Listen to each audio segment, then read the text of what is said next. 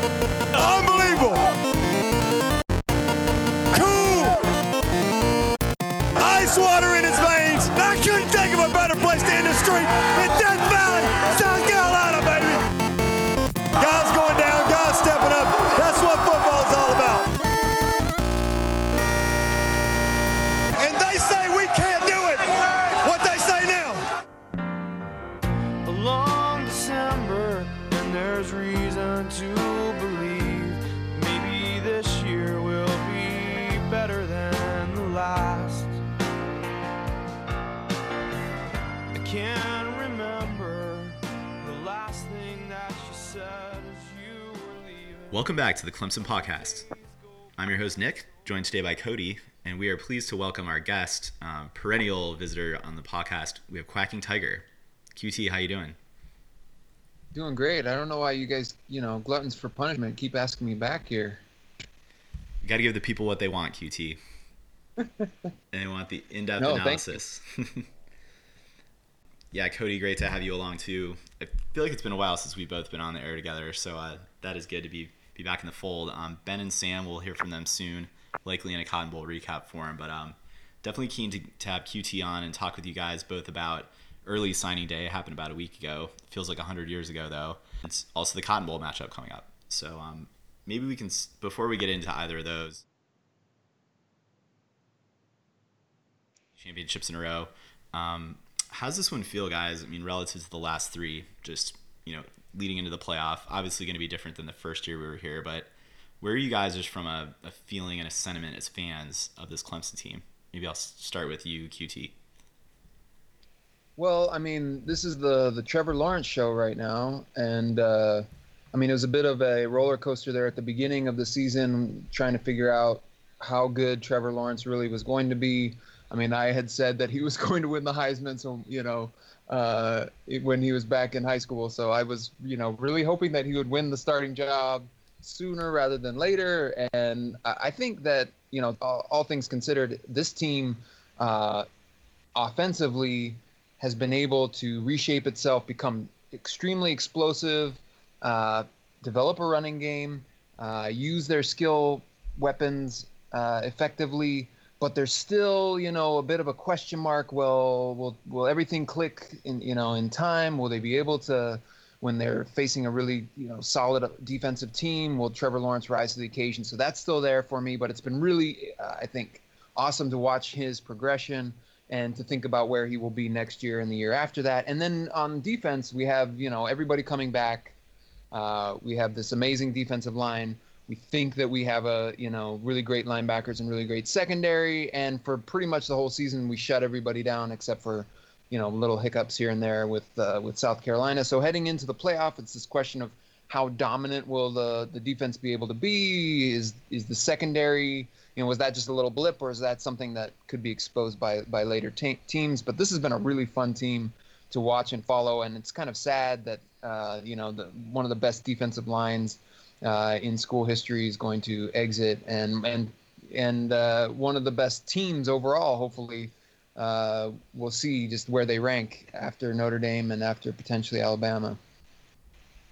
To add to that, I would say that this team, it's been, I think, due to our schedule and due to just how good they've been, it's been hard to differentiate between, is it the bad schedule, or is this a really great team? And what I'd like to think is, regardless of how we do against Notre Dame, if we win or lose, we don't take any revisionist history into this, how good this team really has been statistically, on paper, and through the eye test. I think we might not have the same high gear as with Deshaun Watson, but when I look back at this team, I have to think this has been so far the most complete team of the Dabo Swinney era. I definitely agree with both of you guys. I feel like, too, for me, I tend to gravitate a bit more, if we look back from how does this feel coming into this playoff? It goes back to expectation. I think as we looked at this year, QT, you touched on the defense coming back. We did have high hopes, or we sort of thought that this team would go as far as the offense could go, and a lot of that had to do with the quarterback position.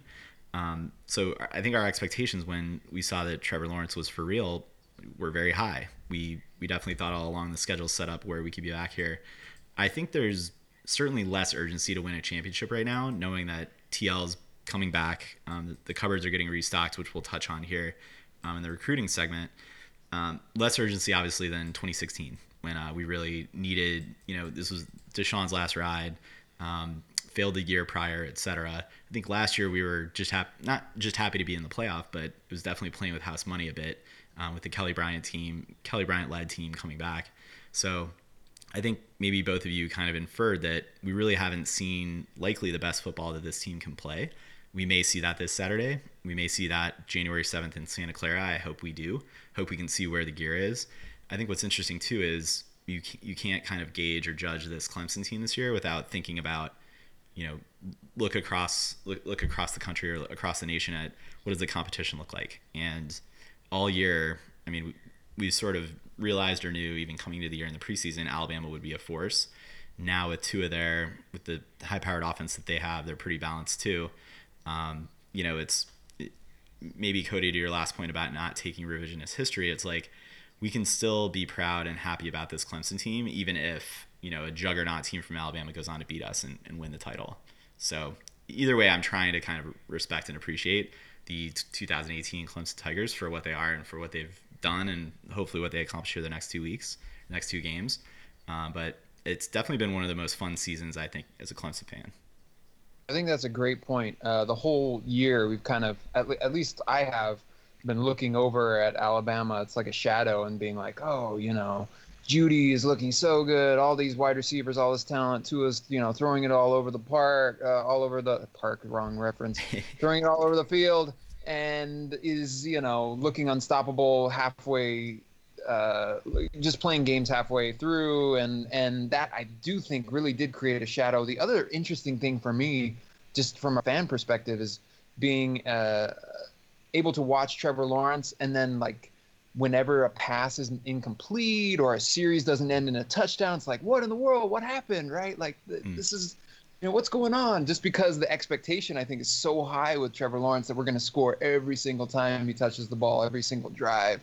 So there have been these unrealistic expectations. And then the Alabama factor kind of weighing in, I think, to how fans have kind of understood the season. And that, comes after being beaten by Alabama last year in the playoff. I think that also has factored into how we've watched this team. But if you just looked at the season itself in isolation, I've gone back and, it's the dead period, right? I mean, we're just waiting for Notre Dame. Watched a bunch of games, a bunch of highlights, and it's like, man, this is a really good team, especially when you watch the highlights last year and how frustrating it was to kind of, struggle with some of these ACC teams every single, game, Virginia Tech and NC State. Georgia Tech. Yeah, and NC State was like, wow, we were in dogfights all the way to the end with a bunch of these teams. And this year, once we get past Syracuse, it's just like, boom. There is absolutely nothing. I mean, Duke, right? We're like, oh, we didn't blow them out in the first quarter. Everybody's up in arms.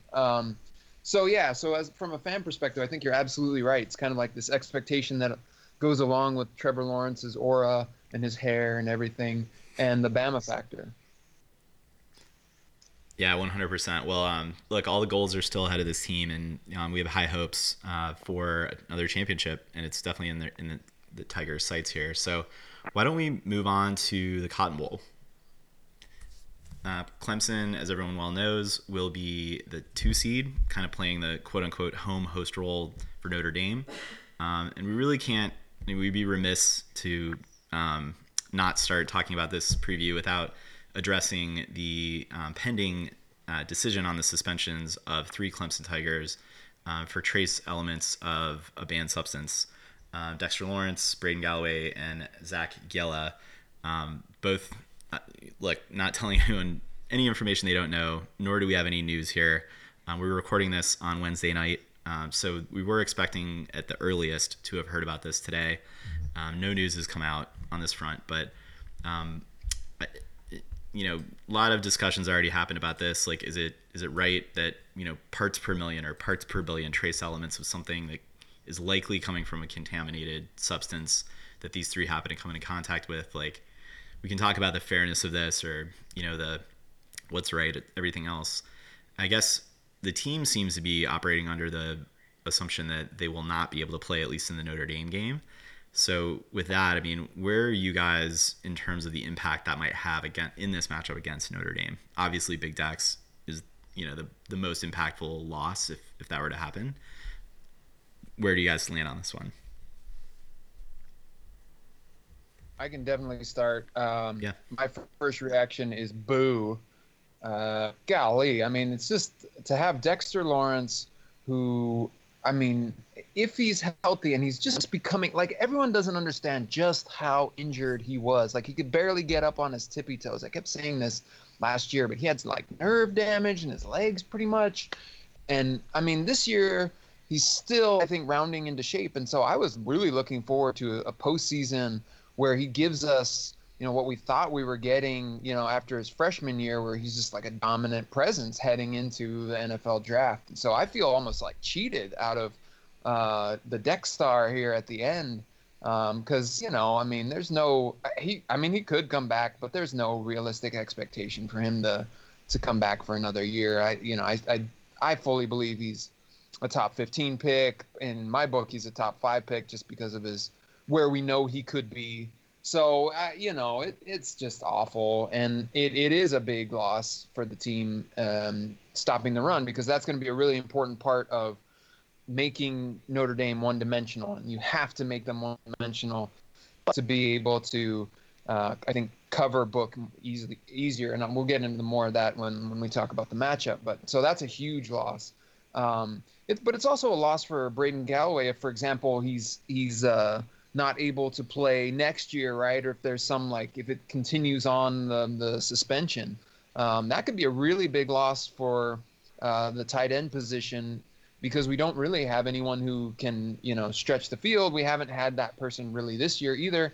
And Garrett Williams might leave to the armed forces. And so that leaves a huge hole at tight end if Braden Galloway can't be that guy moving forward. And everyone, is very optimistic about his future and looks like he's, a star in the making. So that is a huge loss if he has to redshirt, if he can't play. And then Zach Gilla,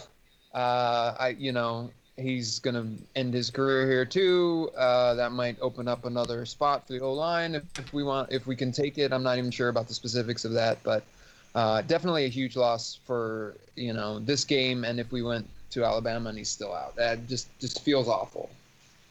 Yeah, it really does. It's tragic for these guys. It's definitely a bummer just for the matchup pending here. I mean, one thing I've been chatting about with my friends was, could Braden Galloway have been sort of the O.J. Howard-esque weapon, Right. hidden weapon for this playoff?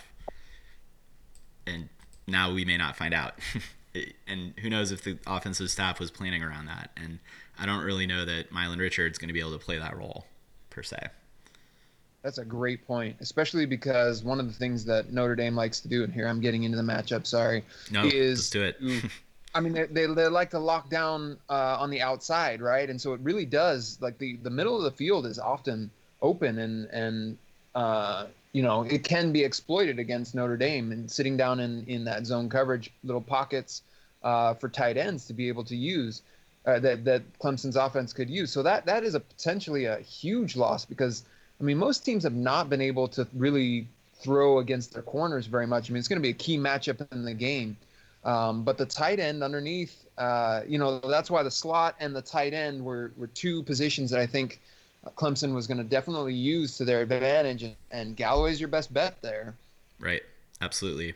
I mean, let's maybe migrate or transition into the matchup, and we can stick with Clemson's offense. Notre Dame's strength is certainly in their secondary, and their safety play and their corners certainly have been capable and adept. I mean, they have not faced the caliber of offense and the caliber of weapons of a Clemson thus far this year, but certainly have proven capable against pretty solid passing offenses. That is their strength. I think they do have some talent on the D-line that can get after the passer, but that really, I mean, I do expect, that Clemson's points on the scoreboard are going to be largely dictated by how well Trevor Lawrence can do on the outside, but we could certainly be making our bones and extending drives through the air, through the middle of the field, as you mentioned. And to have one less weapon there, it probably puts even more pressure now on the Hunter Renfrow, savior of this team. I don't know. I mean, are there any other kind of, let's assume Galloway is out, any other wrinkles you guys might try to dial up, let's say you're Tony Elliott, to get the passing game going for Trevor Lawrence? I definitely spread out, go four wide, use your advantage at wide receiver, use Justin Ross, get him on the field as much as possible. This is something that we were going to do last year before. I mean, T. Higgins was kind of injured going into the game, and so they tried to, have him run out there and use him, but he just couldn't go after a little while. And so, yeah, I think that's one of the ways that you combat that. I've been really impressed with the safety play by Notre Dame. Alohi Gilman is a transfer from Navy, from North Shore, and he's opportunistic. He's a ball hawk.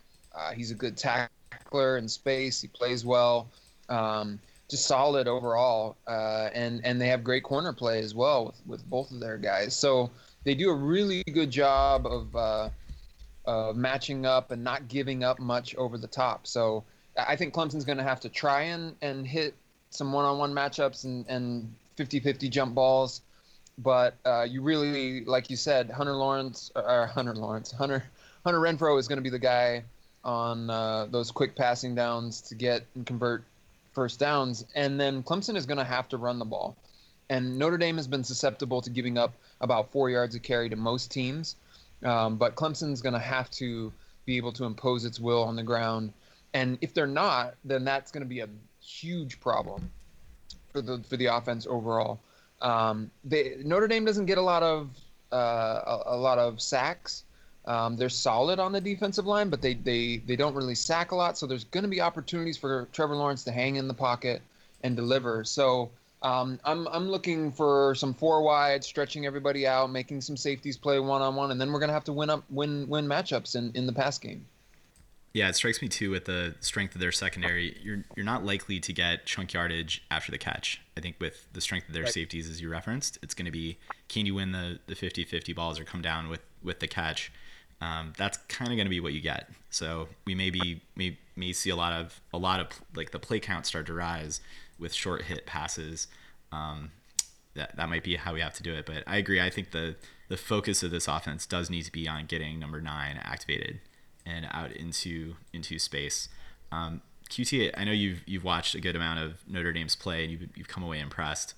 How's their tackling, and how do you feel like they've been against? Certainly, they've not seen a running back as talented as ETN, but knowing his style of plowing through after contact, how do you feel that he'll stand up against their linebackers? I think he'll be fine against their linebackers. Their safeties are the ones that keep all the chunk yardage down because they take good angles and they wrap up and then they kind of gang tackle. So Notre Dame has been happy and they've given up I think it's 3.8 yards per carry on the ground. So I think there's a real opportunity there for ETN to bust some big runs. But he's gonna get 8 yards a carry. I'm hoping not 8 yards a carry, but he's gonna be able to get 8 yards on a lot of carries.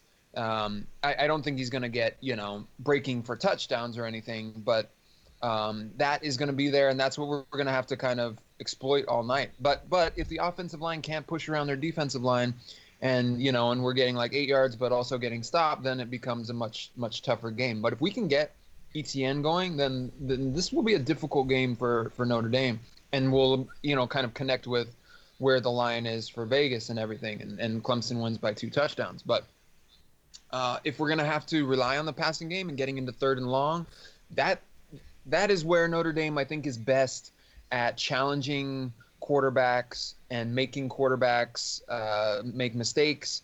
The Syracuse game was really interesting because I thought all year long Notre Dame was a bit overrated and a bit of a fraud, and then they went in, and just basically handled Syracuse easily. I went back and watched that game again, and the Syracuse quarterback goes down in about the 3rd series, I believe, after he had thrown a interception in the 2nd series where he got baited into a bad throw. So that's going to be another key matchup, is whether or not Trevor Lawrence is able to not put any balls in jeopardy. And he's done such a good job of that all year long. He's had a few kind of stupid interceptions here and there, but for the majority of his passes, it hasn't just been luck.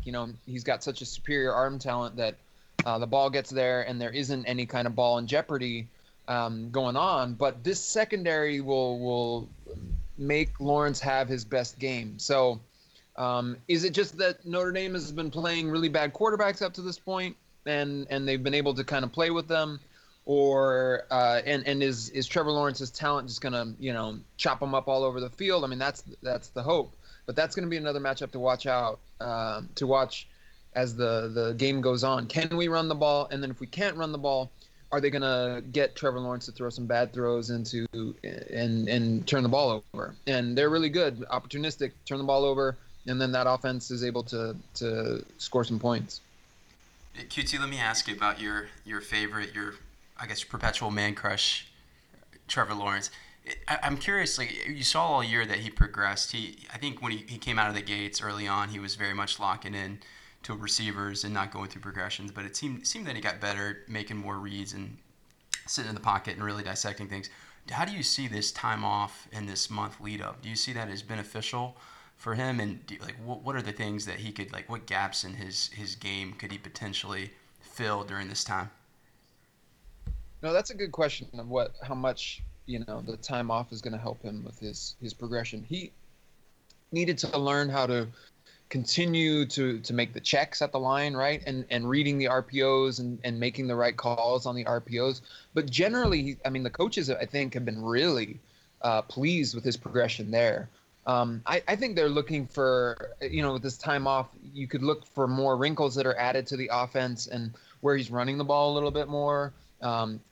Making sure that he stays healthy, but in the playoff, I think we could see him use his legs a little bit more. I think that is the biggest progression he's made over the season, knowing when to throw the ball away, when to leave the pocket, being just more comfortable in the pocket. Early on, he got sacked a few more times than he should have, and maybe threw the ball a little bit quicker than he needed to in certain situations. So.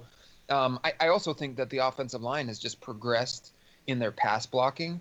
They were really bad, I think, at the beginning of the season, and they've gotten better as things have gone on. And so Trevor Lawrence has had a little bit more time to sit in the pocket and survey and go through progressions and just being comfortable going through progressions rather than just kind of throwing it. So that, I think it's a lot of things going into it, because I actually don't think that Lawrence was really the problem early on in terms of just locking in on one guy and not knowing where to go. He knows where his checkdowns are and he knows what he's supposed to do, but he's just kind of getting used to pressure and getting used to an offensive line that wasn't kind of giving him as much time as maybe he was used to in high school or some other time. So so that's where I think he's made the most progression over the season. And that's a great question about wrinkles. I think we'll use his legs a little bit more. And the one caveat I would add to that is he didn't know where ETN was all the time when he was leaking out, and hitting the running back out of the flats is maybe where he needed to improve a little bit more. So those two things, I think, are where we saw the most progression. It's a good question. Yeah, for sure. I think an area I hope he's able to develop is also just a little bit of situational awareness stuff. We saw a couple scrambles this year. He went in for a slide, maybe half a yard too short, or stepped out of bounds a little too short before a first down. But I think also, we were so spoiled with Deshaun Watson. Seemed like that guy had eyes in the back of his head, sensing pressure, knowing when to scramble, knowing when to stay, hang tight in the pocket. And hopefully that is something, with the coaching staff, with film review, with this time off, he can develop and look back at certain situations and know what decision to make in the moment going forward. I don't know how much of that is experience versus coachability, but anyway, those are the kind of plays that can certainly make a difference in an otherwise really tight, tense matchup, extending a drive, for instance.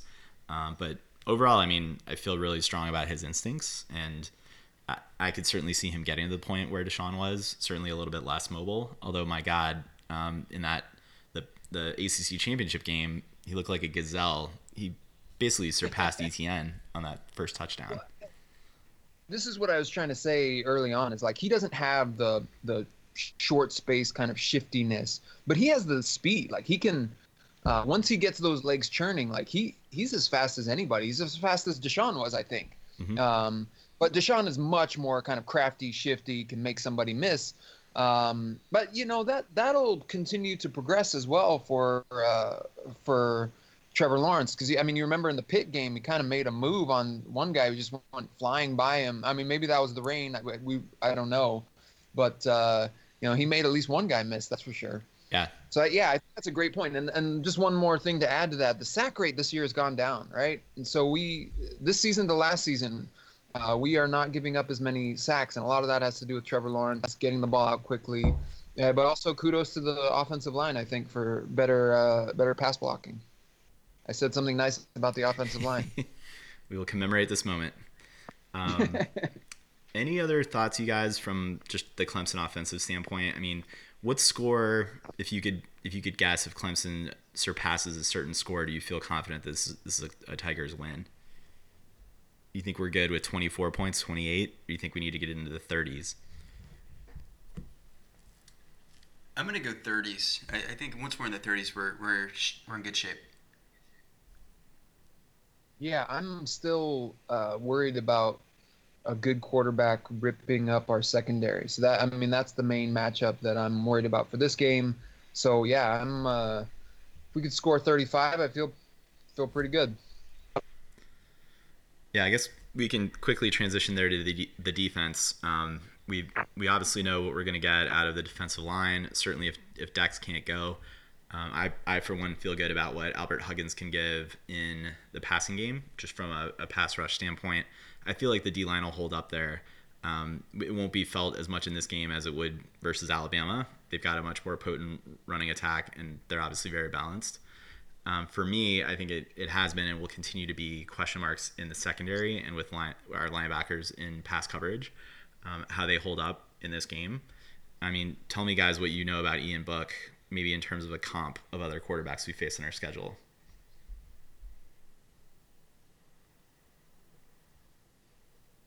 QT. That's a great question. I'm punting it to Nick on that one. Cody, what do you think? Cody, sorry. Who's like Cody. the most, I don't know, Ian Book-esque? It's got to be Ryan Finley. Like QT, you can tell me if you agree with that, but it's got to be Ryan Finley in the sense that it's not a lot of downfield arm strength, but a lot of the quick release stuff and like high completion percentage, that sort of thing. Which, by the way, we did really great against NC State and Ryan Finley, and I hope the same thing happens against Notre Dame. But who's your comp?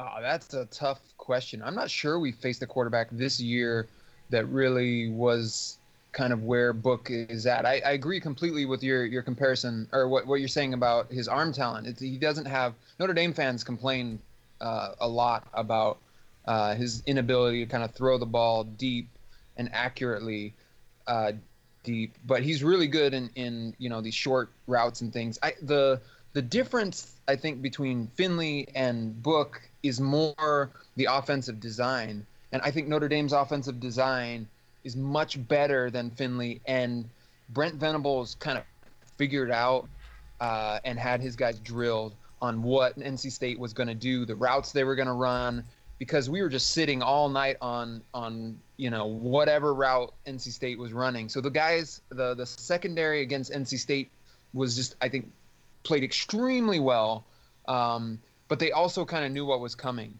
So they were sitting on the underneath routes really, and the hooks, the curl patterns, all this stuff. They knew what was coming. I'm not sure they're going to be able to do that against Notre Dame, because Notre Dame's design, I think, is superior. I mean, I've been watching a lot of these play calls and just been really impressed with Notre Dame's ability to get guys open with some rub routes, some mesh routes, spreading people out and getting safeties isolated, and so somebody's always coming open. So that I think is something that you really have to worry about. It's not explosive plays, right? But it's being able to convert first downs consistently. Book, if he gets in a rhythm, and part of his ability to get in a rhythm is the play calling. Somebody's open. So if he's accurate and somebody's open and he's not feeling the pressure, then he's a really good quarterback.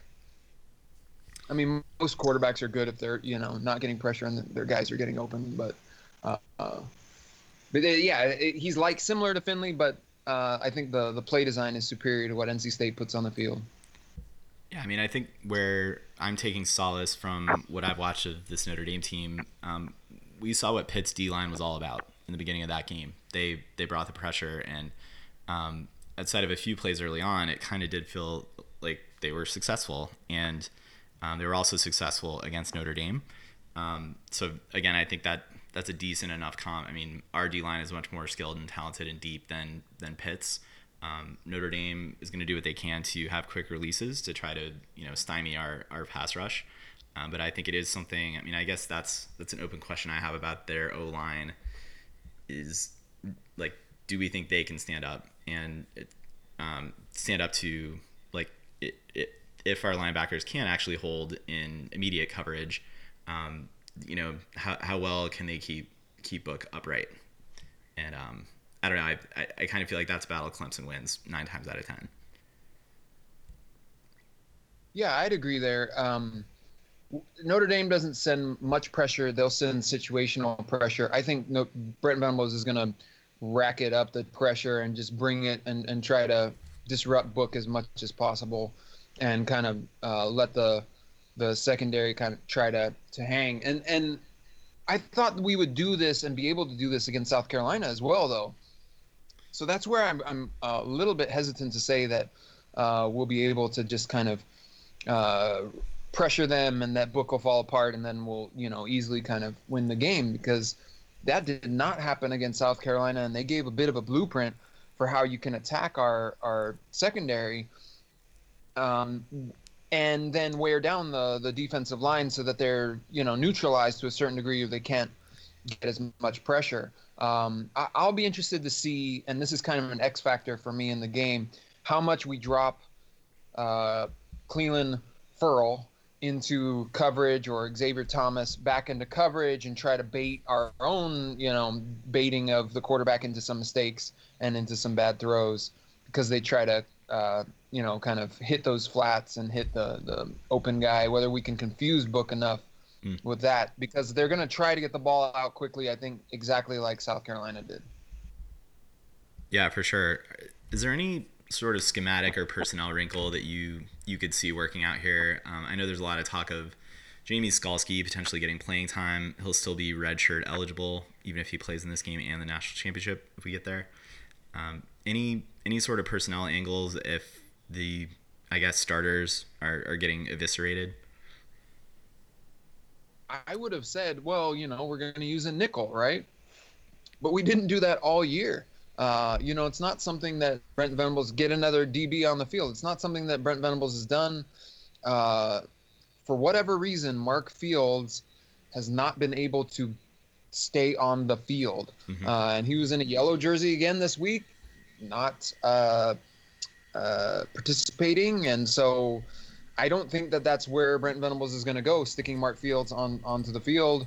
So I think we're going to roll with Simmons, and I mean Mullen and AJ Terrell are great, I think, as cornerbacks. It's that relationship between the linebackers and the secondary where we run into problems and when we go into zone coverage. So yeah, that interfacing. Sorry, go ahead. Yeah, I was just gonna say. I mean, I feel like that interface there is where Jake Bentley just thrived, and then you had some over pursuit moments, and I think it just snowballed. I think the secondary kind of got into their heads. I haven't done too. I kind of put that game behind me. Didn't do too much reading and analysis afterward about what happened, but for me, it just seemed like it snowballed, and hopefully that's been a learning moment and a learning point for. Not only, the linebackers, and Simmons, but certainly the safety play as well. I think Trey Lamar being on the field helps us out a lot as well. That gives us, he's better, I think, with the calls and some of the short area, and he blitzes a little bit better and is faster. So that's a little bit of difference since he was injured at the South Carolina game that helps us. But yeah, I mean, it'll be interesting to see how Brent Venables attacks. I would definitely have put, Goodrich or Kyler McMichael on the field.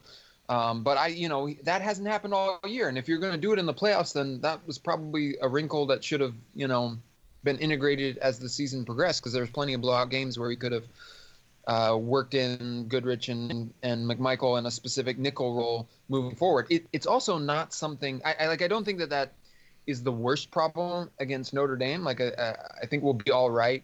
Tanner Muse will have some more time. Wallace, Wallace got yanked off the field, and everybody was pretty upset with his coverage, man-to-man coverage. But I think they're not as bad as they were against South Carolina at all.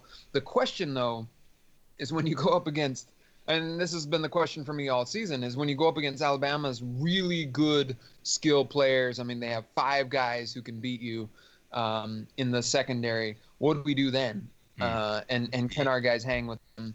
But that, that's a question for next week, not for this week. So, I think we'll be all right with Lamar, Joseph, Simmons, Muse, and Wallace, and having a month. Like Brent Venables is really good with after having a month schooling his guys up on what they're going to see.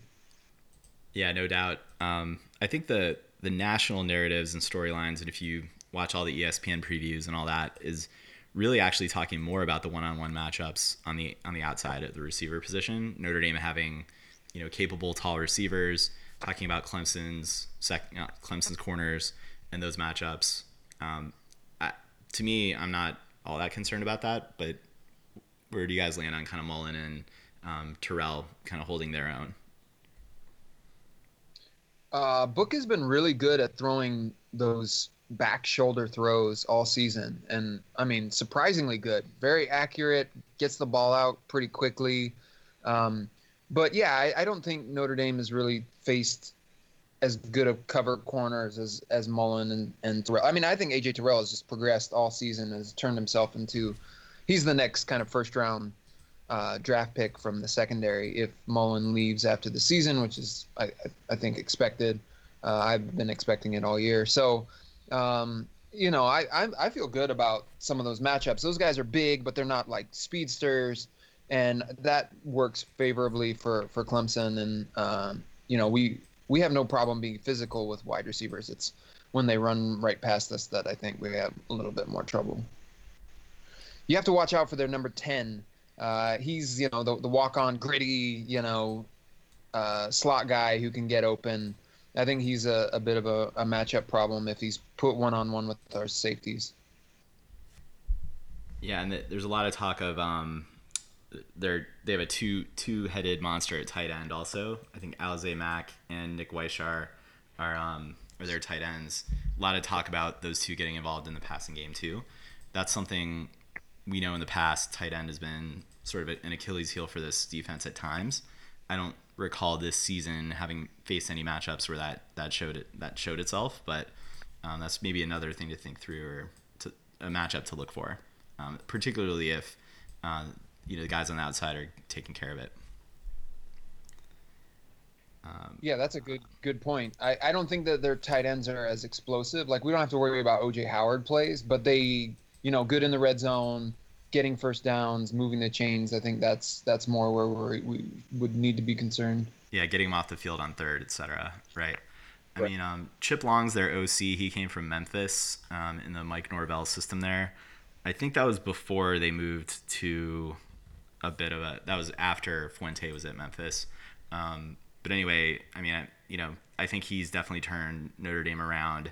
And kudos to their offensive staff. They look really solid this year. But again, I think this is the aspect on the field where talent can win out. It's just a matter of, again, I don't really expect Notre Dame to have a lot of explosive plays. It would just be the methodical. Can they just keep grinding, keep the drives extended, keep Trevor Lawrence off the field? I think that's their kind of formula for a win, or at least keeping this thing close. And one minor note there, nobody talked about, at least nationally, I don't think, about the switch from Wimbush to Book, right? Yeah. And I was gonna say, like, Clemson received all this coverage and all this flack for being really transparent and open with Kelly Bryant and doing it in the fourth game rather than the fifth game, which is just, I mean, Dabo Swinney is a saint. I mean, that's an amazing move by a coach. But it's really interesting to think about. Last year, all of these quarterbacks, Wimbush, Hurts, and Kelly Bryant, as the kind of dual threat running quarterback, stronger than the passing game, and how every one of these programs has switched to a more passing oriented attack, or quarterback plays to that strength that can run but is more passing oriented, and that all three of those teams enter into the playoff. Just something to note. I mean, I think to me, and no disrespect to those three fine quarterbacks, I think you got to be a Lamar Jackson level of talent to make it work, or a Deshaun Watson level of talent to make it work. And Deshaun certainly had the passing accolades and attributes that far exceeded all of those guys. So you can win, and you can make championship games and get pretty far with above average kind of dual threat. But to really get over and make that the best possible form of your offense, I think you really need the most elite talent there. And that's not really what you get with those guys. Although I will say Jalen Hurts, I mean, he looked really strong at the end of that Georgia game. Again, it was like 4 series worth, but maybe of that grouping, he's probably the most talented. Interesting. Anyway, any other kind of Cotton Bowl thoughts? You guys feel like the spread is about accurate, or maybe a little generous toward Clemson? Yeah, I'm thinking it's a little generous towards Clemson. I see, kind of like an 8-point Clemson win right now. And I'm extremely nervous. I mean, I don't know if that's just like, I'm always nervous, so that's yeah. But I felt pretty good against Ohio State. I felt pretty good against Oklahoma. Of course, Alabama was like, what? Why aren't we playing Wisconsin? We got gypped last year with that matchup as the 1 seed, no less. Yeah, I know. It's like, golly. But no, with this matchup, I think I'm just a bit squeamish because we know so little about each team against elite competition.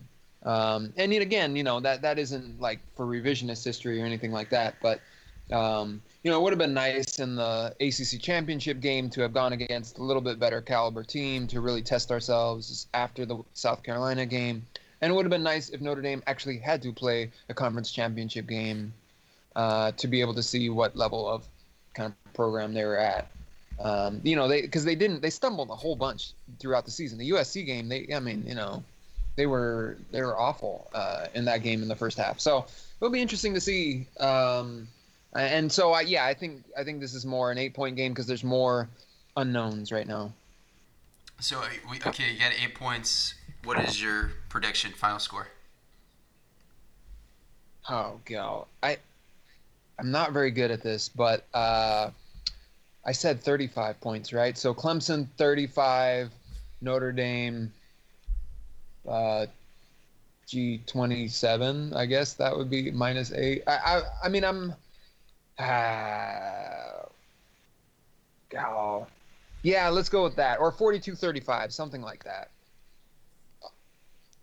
Yeah, I think this Clemson team has shown they're able to, if they are giving up points, they're able to, put the pedal to the metal. They're undefeated, obviously they can outscore teams, but they're able to win in that type of a game where it does kind of get pointsy. Notre Dame has certainly had games where they open it up like that. Syracuse, Virginia Tech were 2 that come to mind for me. I don't really know though. I kind of feel like, to me, it's going to be lower scoring than that, and I think that that plays to our advantage somewhat. I don't really expect them to be able to run up the play count too much on Clemson. Again, if they're extending drives, you can get into that. But Book's not that mobile necessarily, so I don't necessarily see his legs extending drives. I think it's going to be just all come down to their passing game. We didn't really touch too much actually on the Notre Dame running game, just because Clemson has been so capable, and we trust in Brent Venables to.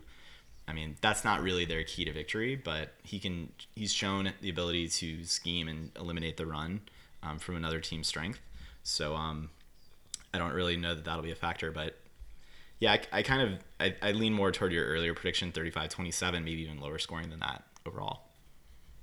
Yeah, I'm gonna amend now. See, I'm already hedging. 34-24. How do you like that? 34-24. Yeah.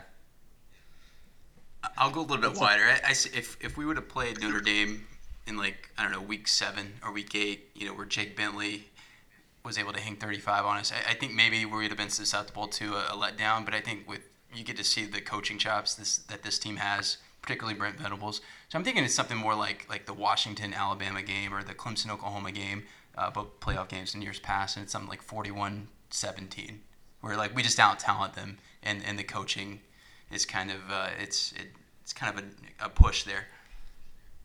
I like that score. That's a good score. Yeah, I'm happy with that. I mean, I also don't want to rule out the possibility of another Ohio State, though. I mean, I certainly think that is a possibility here. In that game, Klee just went off and went nuts. These guys are going to be playing with a chip, depending on what plays out with Dexter Lawrence here. I don't know. That's my rose-tinted glasses outlook. Is they're going to be hungry for not necessarily a shutout, but certainly they will not show up flat-footed in the first quarter. But we will see. And that will be the Cotton Bowl. Our game is the matinee that day. It'll be Oklahoma OU immediately following. And this one's on the 29th, which I like. I didn't like when we had to play on New Year's Day or on New Year's Eve in years past. I kind of like it being just a miscellaneous Saturday before all the New Year's festivities. But what are you guys? I just want to do like a 1-minute temperature check on the Alabama OU matchup in the Orange Bowl. Does OU have any shot here? I think we heard today Tua is feeling 80 to 85%. He said that into a microphone, so chances are he's actually lower than that. But never know. Could be gamesmanship. But how do you guys feel? Does OU have any shot? Let's go with Cody first. Yeah, sorry. No, cool. The spread's 14, and man, lay the points. I think with Alabama's running game, it doesn't matter if it's Hurts or if it's Tua. They could run 2/3 of the time, and they're probably going to have success. I'm talking 5 or 6 yards a carry, if not more. So with that, I think they can control the game, control the time of possession, and they win going away. Yeah, the Oklahoma defense is that bad, and I'm not breaking any news here, but Tua's foot is pretty good. Like, it's fine, and it's going to be fine before game time. That surgery that they do where they clean it up, it's an amazing surgery, and I think he's like 100%, if not, he's 95%, if not 100%. And I've talked to a few family members around him. He's fine. So yeah, I don't think Oklahoma has any shot in the world. I think, Kyler is amazing and everything, but the whole Alabama defense can run. They're not going to lose contain all that often. I love, the play calls from Oklahoma and some of the, ingenuity. So they might be able to score a few points, but after that, the defensive line for Alabama and their height and their size and their reach is going to be a lot of trouble for Murray to be able to throw over. So he's going to be bothered. Oklahoma's defense is garbage, and they're going to get smashed. Yeah. Yeah, I think it's a pretty safe bet there. I mean, the one thought we had, and Cody and I talked about this on an earlier podcast this year, was I think OU is one. Yes, their defense is awful, so even if Clemson were to match up with them, we'd feel good about it. But I think the variance of that offense and the explosiveness certainly could present some challenges. But I actually would have rather have seen Alabama face a much stronger defensive team. And I don't really know who that would have been from other teams not making the playoff. I mean, another crack at Georgia might have been interesting. Probably would have posed the best matchup. Maybe a Michigan would have been interesting too. I don't really know that this OU matchup is going to give our coaching staff too much of a blueprint for how to prod, poke, and expose Alabama at all. But perhaps Alabama's secondary. That might be the one area that Lincoln Riley, with play calling, with what they're able to get done with Oklahoma's skill players, I mean, maybe there are some learnings there that they could expose. But yeah, I think it's going to be a laugher. Yeah, I think Georgia was the best blueprint that Clemson was going to get, even in the playoff. And I mean, the other factor in this is Saban and his army of support staff, and millions of former coaches who are hanging out in the new like minor league system for coaches or whatever. Is I mean, he's gonna have scouted out everything about Oklahoma, and they're gonna know exactly what to do. So yeah, I don't think, you have a better shot if you're going against Alabama in that second game than the first game. That's a tough, tall order. Well, I'm sure that coaching staff in the Army of Analysts stopped their OU research after about 3 days and moved on to Clemson after that. Yeah, that's true. But at least they should have, if I were them. Well, yeah, so it looks like, guys, we're on a collision course for Bama Clemson 4 coming up here. We get the chance to avenge last year's loss, let's hope. Not next year, let's hope not. So anyway, that'll be fun. It's out here in California. We will certainly on the podcast do what we can to give people advice on where to stay, and if you're booking that trip, we also hope to host a tailgate for that too. So stay tuned for more details on that. You can definitely probably the best place to get that info from us is on our social media accounts, Facebook, Twitter. We're on there. Just look for a Clemson podcast. And that's kind of our semifinal preview, at least. Any other parting thoughts, guys, about kind of this semifinal? I'll give you a minute to vamp if you want, but there's been a lot of chatter about an 8-team playoff expansion. We can move on if you don't want to talk about that at all, but I'm good with 4 personally.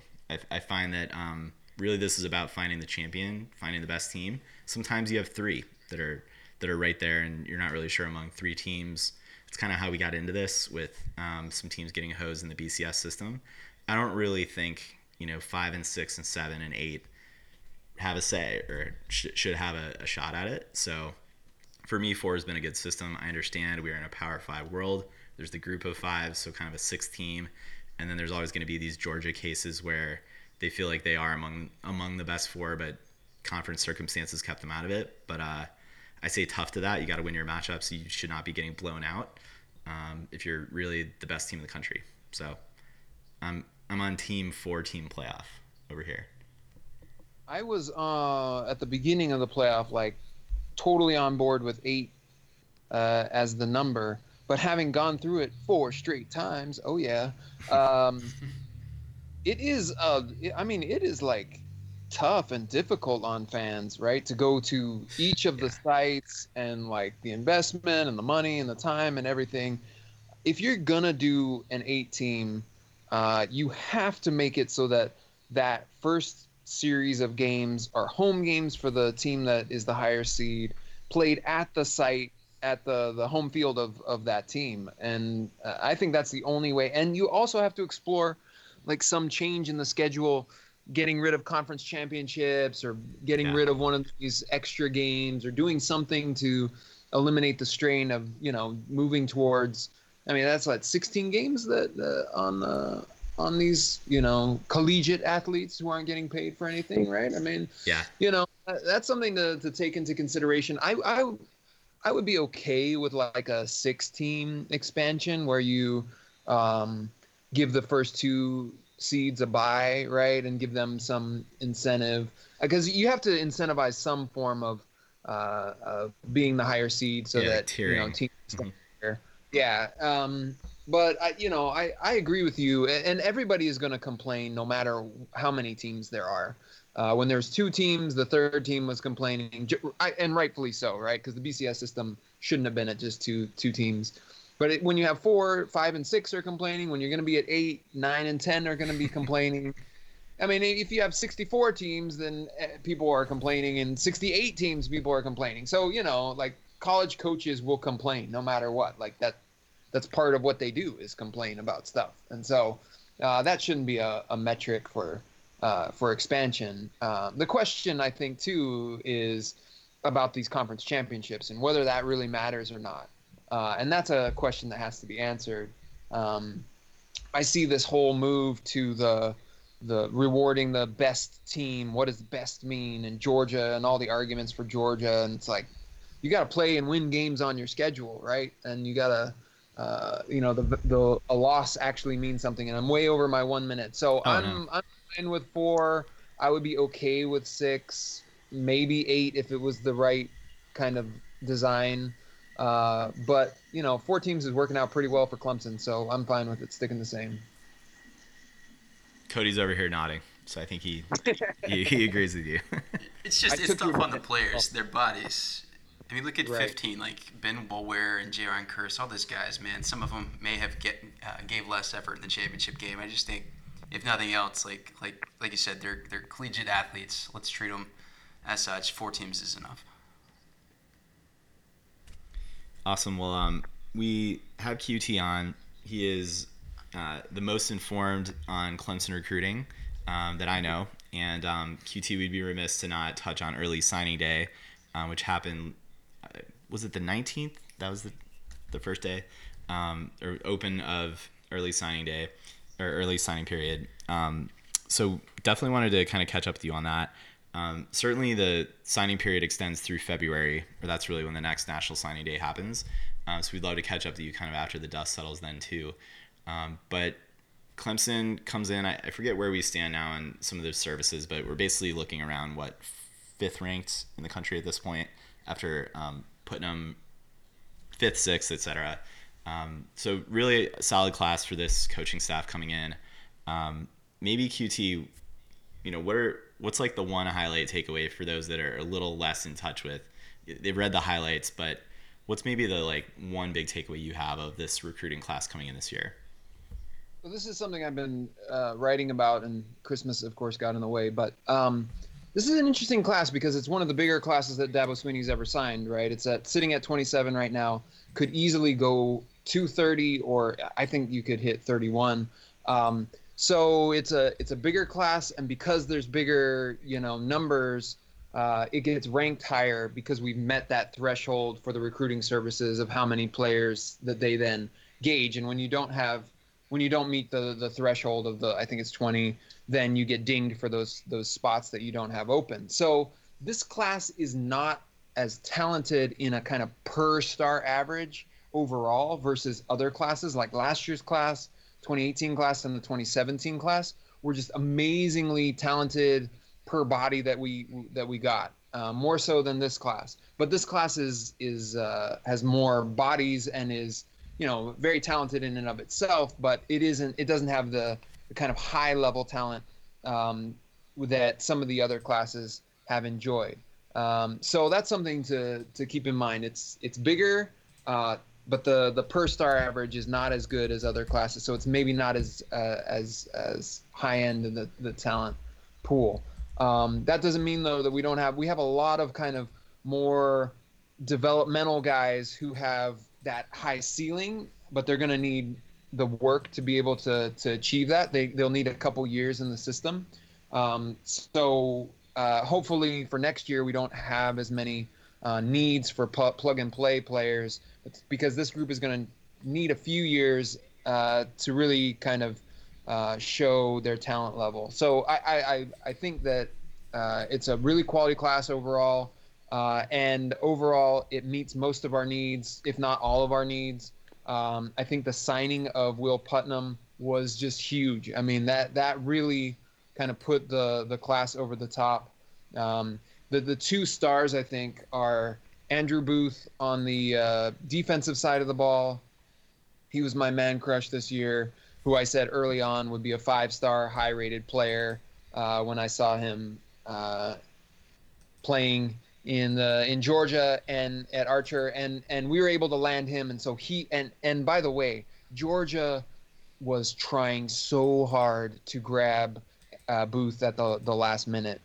So kudos to the staff for holding on to his commitment, gaining his commitment, holding on to it at the end of the recruiting session, because Booth gives you somebody who can plug right in the secondary at corner. And then I think that'll give our secondary some flexibility to move guys around. Maybe we move Goodrich or McMichael to a nickel spot or a safety spot because we have somebody as talented as Booth. So he was the big one on defense. And then on offense, it's absolutely Will Putnam as the key player to land, who's somebody who hopefully can play pretty soon and can slide into that right guard spot and give you that interior depth, at least in the 2 deep, that we'll need next year, because we're going to rely on our offense next year to be able to score points with, the defensive line taking a step back. So it was a really important class overall because there are so many slots open, and it's going to be an important class for the years to come, just like the 2015 class was for this year. So a lot of reasons to be happy about it, and it's not done yet as well. Yeah, maybe on that front, you mentioned this may get up, and again, a lot of it will be predicated on how many takes they're able to have, how many slots, how many scholarships, which may depend on who all goes to the league. So tough to have the crystal ball on that. But you mentioned there may be 3 as many as 4 remaining takes. Who do you see them targeting, or let's say you add more? Where do you hope the coaching staff focuses to continue to kind of fill out this class with the remaining 3 to 4 slots? So this is a good place to talk about Dabo Swinney's recruiting philosophy. So Dabo believes in almost like a one in, one out kind of mentality. I mean, he really does have the final say in who the coaching staff gets to kind of offer, and he's the one that okays it based on the position group. And the coaching staff has a magical number at every single position group. I would take an additional offensive lineman. Surprise, surprise, right? I would take 4 to 5 every single year.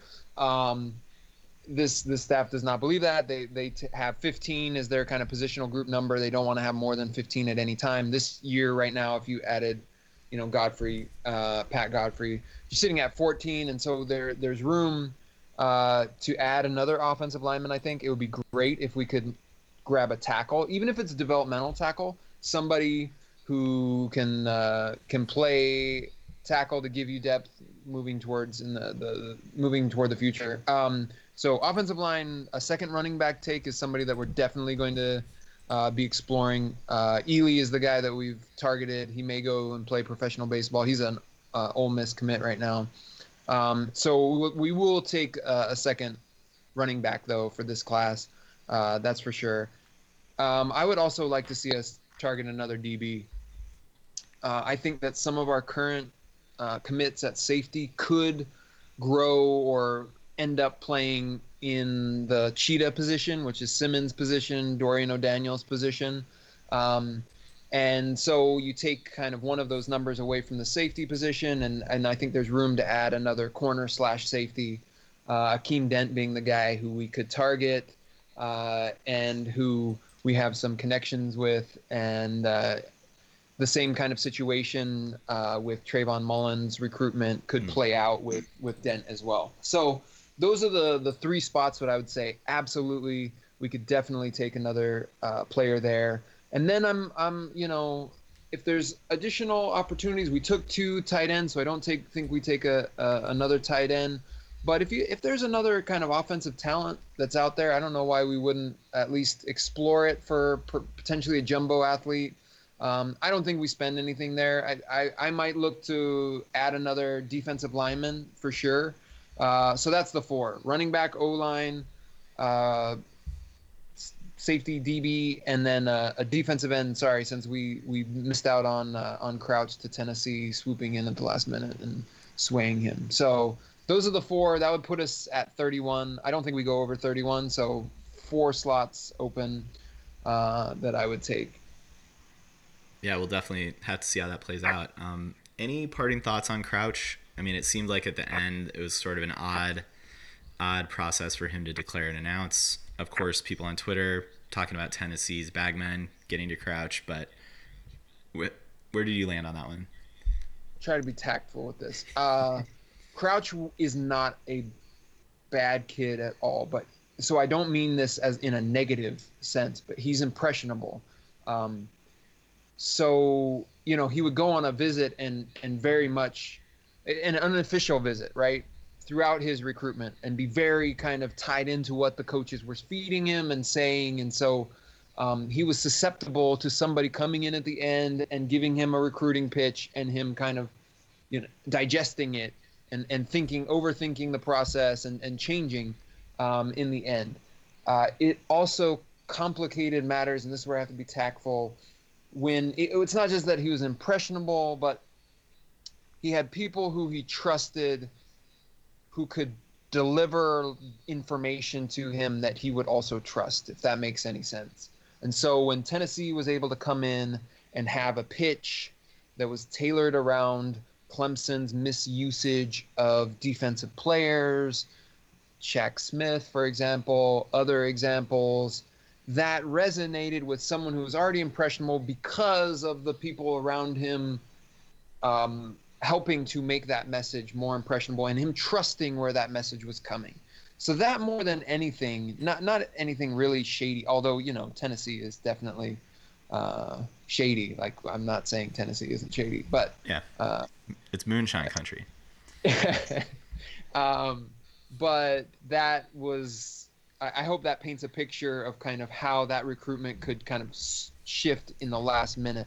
So him taking that visit to Tennessee was just, you know, it was kryptonite to Clemson's ability to counter that, bringing him in again. Like, if Clemson could have had another visit after, I think they could have, you know, flipped that again.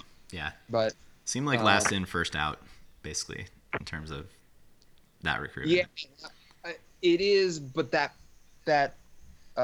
trusted source of information was also pivotal in kind of when that information chose to push its weight around, that impacted the recruitment.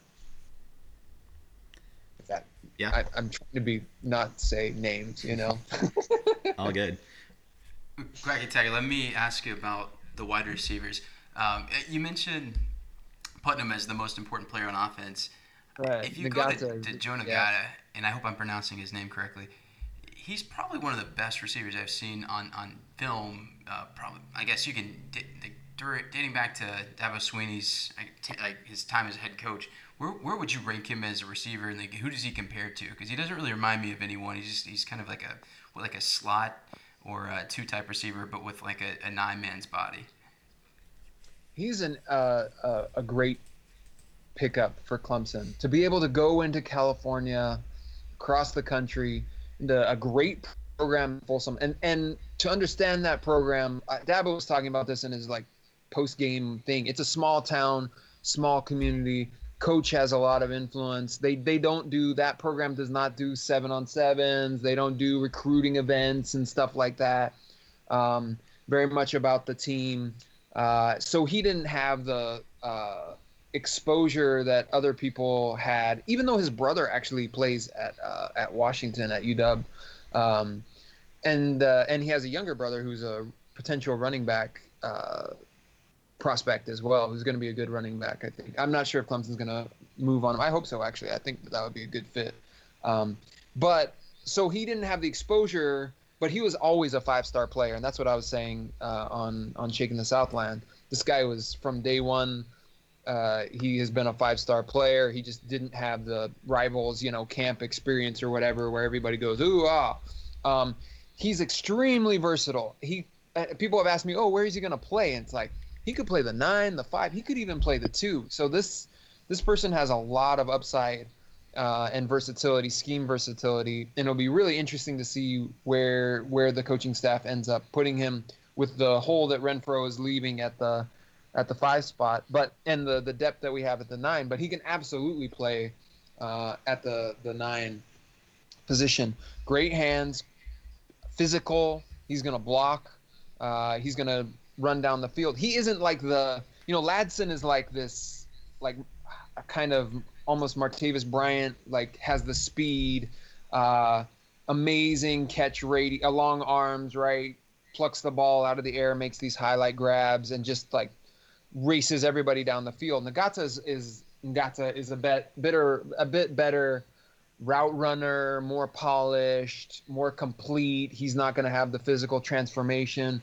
So, I'm like moving in more of a Sammy Watkins direction, but I don't want to make that kind of comparison for a player just because that's an unfair comparison to step in day one to fulfill. But he has like that bigger physical body. I mean, Sammy was just like would destroy people off the line, right? I mean, and get separation, was maybe not as fast as some of the other receivers, but was just as amazingly physical and got that separation with their route running. So, let's just say like Watkins without the day one kind of pressure of being Sammy Watkins. Like, he can be Sammy Watkins in the future. That kind of receiver.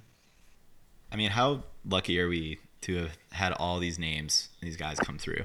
And you look at the guys on the current roster, who, I mean, I think talking to Cody watching a game earlier this year, Justin Ross has a chance to be Clemson's best receiver of all time, or at least most decorated. Let's put it that way. Having contributed like he has this year, so the rich keep getting richer is how I look at these two coming on board, and they're both gonna be dynamic in their own way, and we're gonna be talking about some guy 3, 4, 5 years from now being the next Joe Nagata, right? I think too we've seen T. Higgins kind of take that next step. I'm looking forward to Higgins just kind of becoming like the dominant alpha presence next year, vaulting into the NFL draft. He gains another 5-10 pounds. He's going to be, I think, ready for a big year with Trevor Lawrence throwing the ball. And you're absolutely right about Ross. I mean, the ability to grab Ross out of Alabama was huge. But the ability to grab Ngata out of California, I think, is also big. It helps build that pipeline and show, to DJ in the 2020 class at quarterback that, hey, you don't have to go or stay at USC or even with, Oregon. Cliff. Yeah. You don't have to go to Oregon they have, a connection to the offensive line coach there at Oregon. That's why Oregon keeps popping up. You don't have to do that. You can come across the country to Clemson, and you're going to have these great wide receivers that you're going to be able to throw to somebody from California that you know. I hope that we continue to mine a little bit this California connection, because there's a lot of great talent out there that is, ripe to be plucked, especially when you have somebody with the kind of name recognition and charisma of Bosco's, DJ Uagalele. There, I tried to say it. Well, no better advertising out here in California than winning a national championship. Exactly. In the state. So that's something to look forward to moving forward. I think Ngata does that for us and helps build that. QT, one other player, and unfortunately, unlike previous years, we're not going to be able to go through player by player, but there's one guy that I think that's maybe a little overlooked, late signing Tyler Davis, and the reason is because of our, I guess you would say, attrition and the limitations on the depth chart at defensive tackle for 2019. And I think that's just a still of a sign out of Florida, and a huge position of need, at least in the short term. What do you think of Tyler Davis? Oh, if he was 6 foot, if he was like 2 inches taller, he's 6'1". If he was 2 inches taller, he would have been a top 50 player easily. I mean, I think he's, top 100 player. He would have gone to Florida State had they not had this awful season, and he almost went to Florida State. But he could kind of see the chaos that was there, and that's how Clemson was able to land him. He's a huge need. Defensive tackle, next year, I like Pinckney. I like Jordan Williams. I mean, Xavier Kelly transitioning is interesting, but beyond that, we don't have a real deep depth chart, and we don't have a lot of people that are going to come in and step in. Darnell Jeffries hasn't played any snaps and is going to need some more time in the system. And then you got nobody, right? And if we were wanting to play, like 4 guys at defensive tackle and rotate guys, and we don't have the Wilkins or the Dexter Lawrence to be able to play, this majority of snaps, then yes, absolutely. Tyler Davis is somebody who's immediately in the 2 deep next year, I think. I think that's where he works into with an opportunity to grab, 150 snaps potentially. That was a huge signing and a huge need late in the process. Somebody who we didn't think that we were going to get if it was not for FSU imploding. So we have Auburn and FSU imploding to thank for grabbing Tyler Davis and Will Putnam. Huge signings, absolutely. QT, I remember we chatted earlier in the year when you were on just about the effect that what was going on in Tallahassee, Gainesville, Miami would have on this coaching staff and on the recruiting that they were doing. I mean, I think other years or other circumstances with splashy hires like Mark Richt, that coaching staff might have looked elsewhere, but to be able to go into Florida, I think this signing illustrates what Clemson's brand there has meant and what putting winning football on the field means to recruits. So pretty huge, I think, to continue to go into Florida and get guys. Absolutely. I mean, especially Jeff Scott. He was able to say, all right, I want Frank Ladson. That's the guy who I want. All right, we're going to go and get him.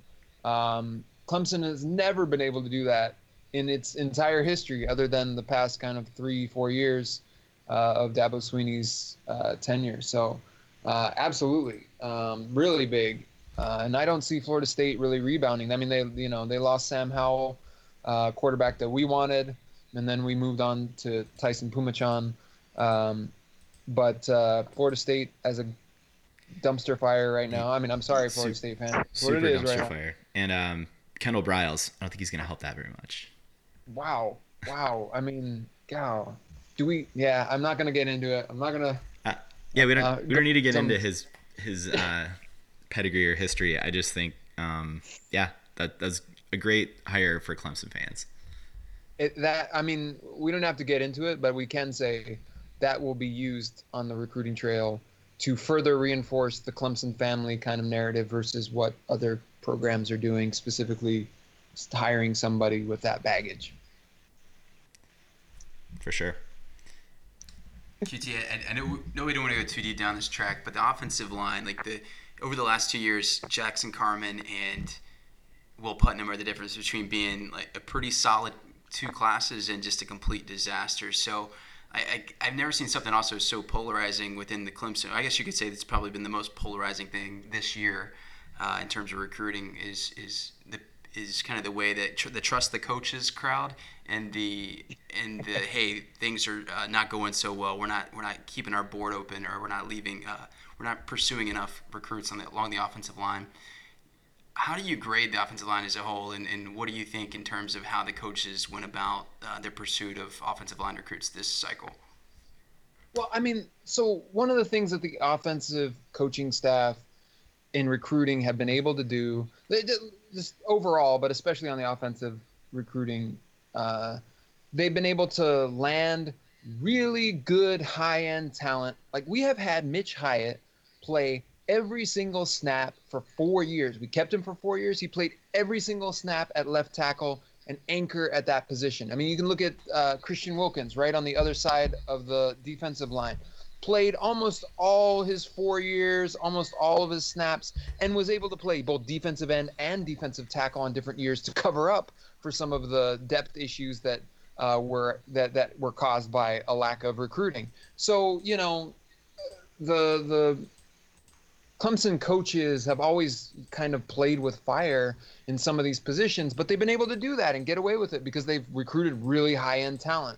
And that talent has panned out, and that talent has, they've had hits with those 5-star guys who have played a lot of snaps. So if we look at the offensive line, I'm not complaining about next year, right? I don't think that we're going to take a huge step back next year because, you have a starting lineup where you're just kind of really replacing your left tackle position with a 5-star guy in Jackson Carman, who's, he needs some more seasoning. I've been really high on Carman this season, but, he's going to need to drop another 10 pounds. He's going to have to, be ready to play an entire season.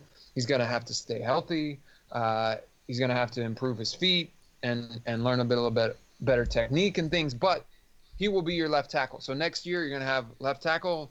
You're going to have Simpson as a senior. You're going to have Ankrum, who's a really great 3-star pick who has panned out at right tackle. And then you're going to still have a hole at right guard that you're going to have to fill as Cervenka moves to center, right? But then, Bockhorst is a really capable backup who could transition to the left side, but he's really a right side player. Some of these players don't like to move over. We'll see what happens with that. And then your tackle depth is basically Sean Pollard. So when you look at the 2020 year, like next year is good. Then you look at 2020 and the year after that, all of these guys are graduating and you have these potential holes that you need to fill. And so you look at the next class and you got Chandler Reeves and Cade Stewart. It's like that, to me, not only did you just sign 2 guys, but those guys don't really inspire a lot of, inspire me to feel good about the positioning of the offensive line. I love Bockhorst. I'm still skeptical about Vincent and DeHaan being able to play prominent roles moving forward. And everybody thinks we've hit on Jordan McFadden. Maybe I've heard nothing but good things, and hopefully he'll be a tackle prospect. But that's all you got. And then you got this class. So this class was really important. We have to hit on these guys. And so just having Hunter Rayburn, who I think is a solid prospect, but nothing spectacular. He's a developmental prospect who will play center primarily. I mean, that's what he's played this year.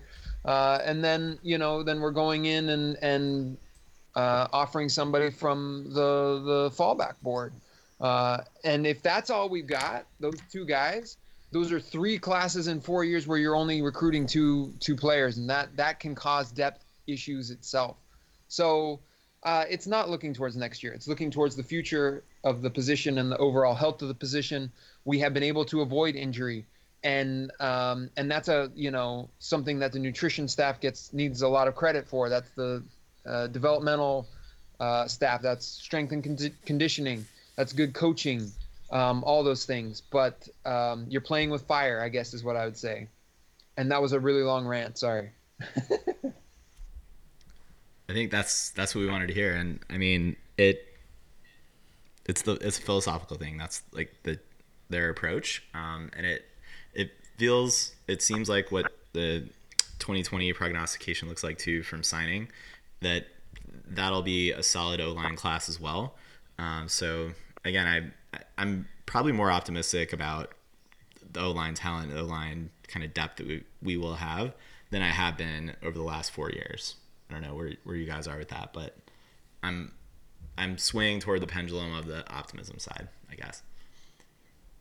Yeah, I mean, I think Will Putnam signing gives you somebody who can play immediately, and then you don't need to have somebody like a Blake Vincent to step in, and maybe they can play as a junior or senior, do deep as a junior, maybe they play as a senior, but you don't need them immediately. That being said, if you have, guys, we haven't had an offensive lineman that was a starter go down to like an ACL injury, knock on wood, for a really long time. So if that were to happen, that would be really, bad for that's for every position. But, when you're playing with fire on the offensive line, it becomes the difference between Trevor Lawrence winning a Heisman and being on his backside, Mm-hmm. Definitely. I mean, I also have to assume at some point our schedule is going to get better. The ACC will figure it out. We'll face, dominant defenses. So, never. Cool. Well, that kind of touches on the recruiting angles and thoughts I had. We really appreciate you coming on and sharing your knowledge and your insider info with us and with our listeners. Cody, any parting thoughts? No, just that it'd be good to have you back on, QT, for part 2, because there's a couple more guys, or actually there's like 10 more guys that we didn't get to talk about, but I would like to ask you about. So hopefully our listeners can look forward to that in February. Absolutely, I'd love to. 2 of my X Factor guys as a parting is our Kane Patterson, who I think was an absolute steal from Ohio State. And pay attention to Sheridan Jones as well. He could actually, I think, give us some 2-deep help as well in the secondary, give you some scheme versatility as well on the back end. And I'll leave it at that. And the best name of the recruiting class? Got to be Pumachan, right? Ooh, that's a tough one. I actually like Brighton Constantine as well. I mean, Constantine, right? That's a great last name. Joseph Charleston? Not bad. Not bad. Not Kane, right? Kane Patterson. Kane. I love Kane. E.T. Etinosa Rubin, right? There's a lot of good names. This is a great name class. Logan Cash. Right? Yeah. Wow. Logan Cash seems like it should be like a Marvel character. Obviously there's Logan, but cool. Well, thanks again, QT. Really appreciate it. I guess you've got a lot publishing to STS. Sounds like you're working on an early signing day mega recap. Of course, we will look for your Monday morning quarterback thoughts on the Cotton Bowl. Hopefully our prognostications come true, and we're looking at a 10-point plus victory. So again, thanks for that. You guys can keep track of QT on Shaking the Southland and at Quacking Tiger on Twitter. Be sure to give him a follow. doesn't only talk about recruiting. You're obviously also surveying the whole college football landscape and all things Clemson there too. So QT, one of the best follows you can have. Thank you, fellas. Yeah, Been a 100%. pleasure. Appreciate you coming on. And any last thoughts from you, Cody? What I guess we'll for our listeners, we will be back to do a Cotton Bowl recap with Ben and Sam at some point next week. We're also looking to have a couple other interviews coming up, and hopefully a preview show for the national championship game. Stay tuned also for more details, if that should come to pass, about national championship game tailgating details. We'd love to set up a tailgate and have our listeners and anybody else come by and grab a beer with us. So stay tuned for that. But in the meantime, and as always, go Tigers.